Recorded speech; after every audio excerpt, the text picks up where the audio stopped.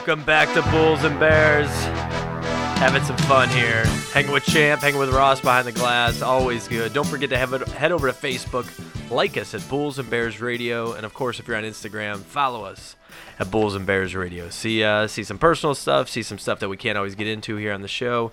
And as you said earlier, Chip, you got some announcement that's coming out next week. Yeah. We got some new promotional stuff that's going on with Bulls and Bears Radio on Facebook. Just some things that I'm personally putting together for the followers. Can I win? Listeners. Can I get in on this? No. Family members are exempt. So it's like if I work for the state, I can't win the lotto. Yeah, you can't.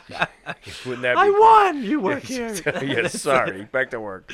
Too funny. Champ, we're always talking about a variety of things when it comes to the markets. And, we talk about having the edge. We talk about understanding specialized knowledge. We talk about understanding that you need to not go into this blindly. But one of the things a lot of novice traders don't understand is there's different ways to trade. When you get into trading and investing, you start meeting professional traders, there's different styles of traders. Let's take a moment. Let's break this down for the listener out there, because I think a lot of people just think you go in, you buy, you go in, you sell, and they don't even realize the style and definitely what style they might be or should try. So, Champ, break it down for the listener. What type of styles of trading are there? Well, there's a lot of ways up the mountain, so to speak. You have long-term investors who will buy something and hold it for 20 years.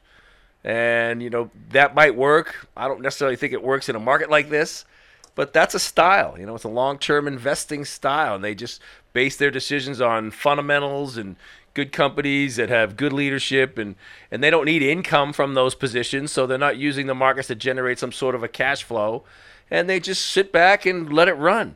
And then you got people that have a little bit more speculative interest in making some money on a shorter term. And so we start to look at different styles of trading. And here's the thing you got to understand, folks. Trading is trading. I mean, if you're buying and selling, if you're buying hoping something goes up or selling expecting something's going to go down, then you're a speculator. I don't care if you're doing it in a 401k. I don't care if you're doing it in a Robinhood account or an E-Trade account. You're a speculator.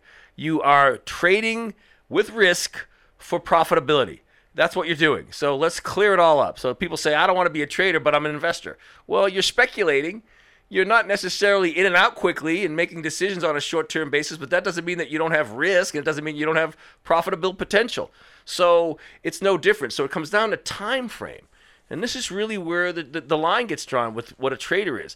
Some traders, they trade intraday, which means they get in and get out in one day. And the reason they're able to do that is because this is one of the best times in the history of the world to be an intraday trader, because we have so much movement. I mean, the S&P, when it opens, it moves. And if you're prepared for it to move, you can make a profit. Now, could you lose? Of course you can. There's risk in any decision. But the reality is this: if you understand what a good opportunity looks like, and you understand what a good wholesale versus retail price is, and you know how to manage risk, and you get effective at that style, it can serve you very well. And then you got what we call more of a position style, which means that people will let trades go more than one day, 2 or 3 days a lot of times. And the reality is that they're able to have more time to be right, because it doesn't have to hit a specific price today to get out, but they also have more time to be wrong. But if they understand risk management, I mentioned that in the intraday trading style, I'm mentioning that in the swing trading style, risk management is paramount. How do I take a small loss if I'm wrong? Then we look at a position trading style. That's 2 to 6 weeks. That's where I can make a decision, and I'm expecting it to reach a target, a profitable target, in 2 to 6 weeks. If I'm right. If I'm wrong, I'll take a loss. Always risk averse and always understand risk and minimize risk. And as a position trader, I'm not necessarily tuned into what's happening today. I got a 2 to 6 week time frame. All of these styles serve well if you understand your time and your capital and how to use them properly. So the great thing about the markets is that there's a lot of ways that you can be a trader.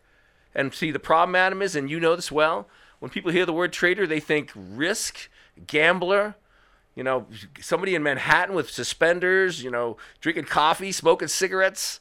That's not the picture. They don't picture a single mom who just dropped her kids off at school who's now going into the futures market to try to trade the S&P before the open and position herself where she can make a little money, and if she's wrong, she takes a small loss, which doesn't cripple her.